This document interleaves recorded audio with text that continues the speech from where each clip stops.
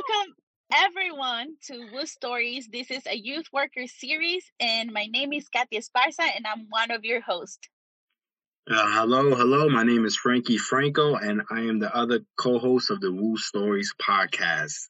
And we would love to welcome our guest today. Her name is Nancy, and she is currently a Worcester Public School teacher and a handball player. And I met Nancy because of her handball expertise and how she tries to promote the sport in Worcester and beyond. So thank you, Nancy. Yes, thank you for joining us. We are so excited to hear about your story and the roots to handball in Worcester, because we know that you are a big part of that, and also of how this sport has been introduced to our young people in our city. The city of Worcester presents Woo Stories.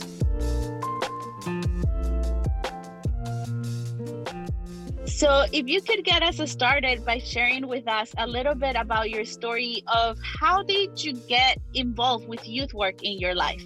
Well, first of all, it's through teaching. When I started teaching in the Holyoke Public Schools in 1994, moving here to the Worcester area, relocating in 1999, working, in the Burncoat Middle, then Burncoat High, and then moving to North High.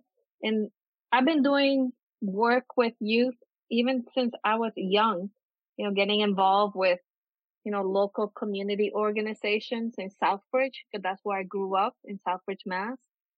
And eventually learning about the sport of handball. So I got really involved in 2007 to fix Camp Street handball courts at the corner of Cambridge and Camp Street, and to fix Castle Oriad 3-wall handball courts that were up there at that time. Because I believe there were handball courts that were removed, and they repurposed them into an empty parking space right across from the World War I Memorial. And I know some local players that grew up in Worcester, born and raised. I even asked the assistant commissioner, Robert Antonelli, if they have anything on the archives, anything to learn about, why were they built this way with cinder block, and find out the history of handball, but nothing.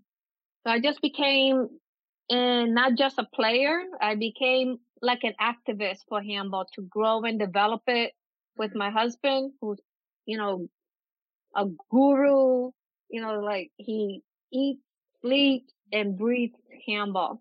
And he's a very good player. That's why I learned a lot from him. And I got involved. So I'm like, because nobody else is doing this. Nobody else is doing it all over New England. Nancy, I feel like you sort of brushed over you being a Worcester Public School teacher, especially in 2 schools that I went to. And I'm curious to know, like, the story of why did you choose that profession? Because from what we talked about, you're also Boricua, you're Puerto Rican, like a Puerto Rican teacher within the Worcester Public School system. So what made you want to be a teacher, and how was that journey for you? Oh, that was an accident, being a teacher. Really, it wasn't like it's just a calling. I really wanted to be an open heart surgeon. I did the high school health careers program that I always tell my students to apply to at UMass Medical School. That was my thing in the health related field. And I did that program WPI, and I did quite well, living in Massachusetts since July 1978, came from Orocovis, Puerto Rico, no English, nothing. And I was in the transitional bilingual education program. So I had to learn, just like my English language learners, learn the ropes of the language and acculturation, but not too much assimilation. You know what I mean? And I got into teaching, little by little. I don't know how. And I just switched majors. So I was like bouncing around. Am I going to go into public administration? Am I going to go into, the medical field and take my medical exam to go into this or the LSATs, whatever I got to do? And then I say, you know what? Let me take a course at the School of Education at UMass Amherst. I did, and I kind of stuck, and I continue. I didn't stop. I didn't take no breaks. Education, multicultural education, and curriculum development. That's how I got into it. If I were to do it all over again, I would have just gone into guidance counseling, like really interested in that. But I've been a teacher for quite a while. Sometimes I forget how long I've been in it. Tell us a little bit about who were the people along the way that supported you in your journey as an educator. You also earlier told us a little bit about all your activism around handball. Tell us who were the people, you mentioned your husband, but maybe other people that were along with you in your journey and mentor you. I had some good people that made a positive impact in my life. I had great teachers that I went back and visited them while I was trying to get my teacher certification. And I went to visit them in Southbridge and I paid them respect. Mr. Dragon, my reading teacher, Mr. Dragon is actually his name. And I really appreciated him. He said I had a lot of potential. Mr. Porcelli, my social studies teacher. And I went to see Mr. DeColas and Mr. Monroy. Mr. DeColas was my ESL teacher. And Mr. Monroe was my bilingual teacher at Charlton Street Elementary School. So I really appreciated that. And I went to visit them. I'm remembered in Southbridge, and I go back to Southbridge and to my roots over there. And my parents encouraged me to stay in school and do something because they didn't have the opportunities that I had, with very limited education. My mom, 4th grade education, my father, 7th grade. But they, put in me the motivation to do something better than what they experienced as a young person living in Puerto Rico in the 1950s and 60s, which was very hard for them.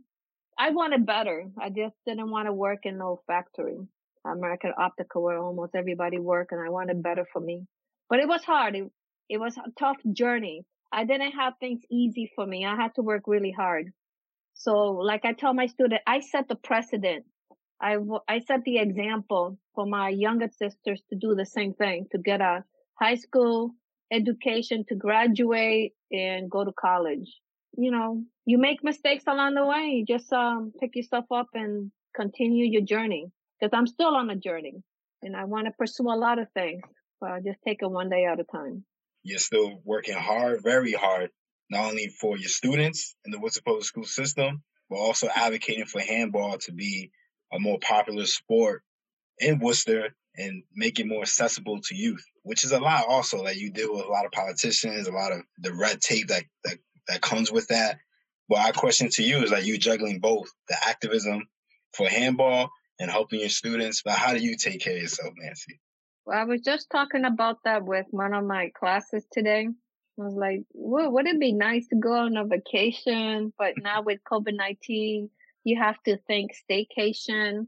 I would like to go to a nice warm place, but I'm like, hey, maybe someday when things are a little bit safer. It's a lot. I still deal with a lot. I know we have 3 days next week, and the kids always look forward to some chill time, and I need that every now and then. But I work around the clock all the time. If it's not school related, I'm working on handball, trying to connect with handball players, in New England, local players, of different forms, because people play small ball handball, big ball handball. They play indoors, they play outdoors. I try to connect with all of them and just keep it going. So I don't really have downtime. If I do, I'm like, I think I'm wasting my time just sitting here and just chilling. That's why I look forward to the summertime. I'm still working. Many moments here and there, maybe just watching something on Netflix or something. I don't really do for me. I do for others. That's the problem. I do for others so much that I forget about me sometimes and taking some personal time. And I hear that. And that's what I hear from a lot of youth workers, how we spread ourselves thin and we always care about others and we want to do for others. And then the person we always put on the back burner is ourselves. Unfortunately, because we have to be the best self in order to help others. So is there anything that you do to find some relief, release some of that frustrated energy you may be carrying or anything like that?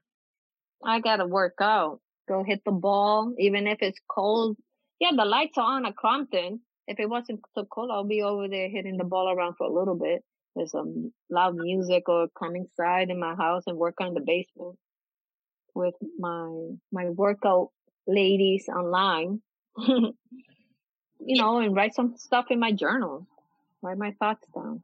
Something that you said that I love is movement, because I think that there is something very beautiful and healing in moving our bodies, because sometimes for some of us may not be easy to speak about things or to release them in other ways, but releasing it through movement into sports is something that definitely can help. Because we all carry a lot of issues. I'm dealing with people that have social and emotional issues. So what is the safest way to deal with that inner anger, inner rage you feel with the way people treat you sometimes? They treat you like you're less than, or you feel like you don't fit in. And handball is a way where people can fit in. It's an equalizer sport. And you don't have to be tall. You don't have to be skillful. You just got to have the enthusiasm, the fire, and just practice. You got to work at it just like anything else. And for those listeners that do not know what handball is, why don't you explain it to us a little bit? What's the essence of the sport? It's like playing tennis, and your hands are like your racket. You just move your body around. It's a good workout. It's just the rawness, and it's just the motion of just hitting the ball against the wall and just feeling it in your hands, or just you have the control. That's the rawness of it, the beauty of it. And you just have that control, just like when you're hitting a speed bag and you're hitting a heavy bag. And of course, you got to wrap it up, put your wraps on, put your bag gloves on, and you just start hitting it. And it's your body doing the work. You're moving your whole body from head to toe. It just feels good. You feel your body moving. You're dealing with the emotion. You got anger inside of you. And I got a lot of frustration inside of me. A lot of things that you got to release, because things don't go your way all the time. And sometimes people are, a certain way, and you just do it. How I got introduced, which I explained to Nancy before, is I know handball is big in the Puerto Rican and Dominican community. And I don't know other Latino communities, but my mom played handball growing up, and my father played handball. So I remember going with my father to the handball courts and him showing me how to play as a young teenager, because that's the one sport he didn't play basketball, football, any of that. He was too cool for all of that. But when it came to handball, that's when he got down and dirty and he played. And the same thing with my mom. She used to go with her friends and family to play handball in New York. So when I see the handball courts in Worcester, it brings me back to that and the roots of that.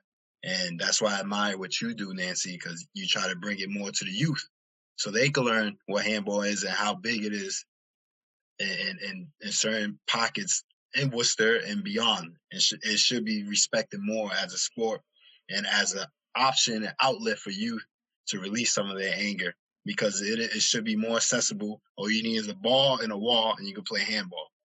Extremely affordable. And I just want to teach it more. So there is a handball community in Worcester. It's just, there needs to be a rebirth, just like in other local cities and towns in Massachusetts. So there are a lot of handball history in New England, especially Massachusetts. And there is a lot of history here in the city of Worcester. So we'll see what happens, in the next 2 or 3 years. But I really want those 4 one-more handball courts at the corner of Camp Street, Cambridge Street. Also, the additional fencing at Green Hill Park handball courts, because those are right next to Worcester Technical High School. Yeah. So that we have, I could create a Worcester youth handball team at the middle school and high school level. That's my main goal. And it's co-ed and everything. And I'll provide all the equipment and I'll train the young kids. Because I met some nice youth at Gates Lane that played, while I was showing them the basic of how to play handball, and they really loved it. So I'm hoping if there's an opportunity to regroup with some of the youth so they could bring more youth in, in the springtime of 2021, if it's possible, and start a small group little by little. So what I just heard is that you're blending your love for education and your love for handball at the same time. I'm curious to know, like, what made you want to build these youth teams? Like, what's inspiring you to do this? Because I want to give the youth an opportunity, even those kids that they're not basketball enthusiasts or kids that don't feel they fit in with baseball, basketball, or soccer. There's another alternative, something else they could play or be a well-rounded athlete.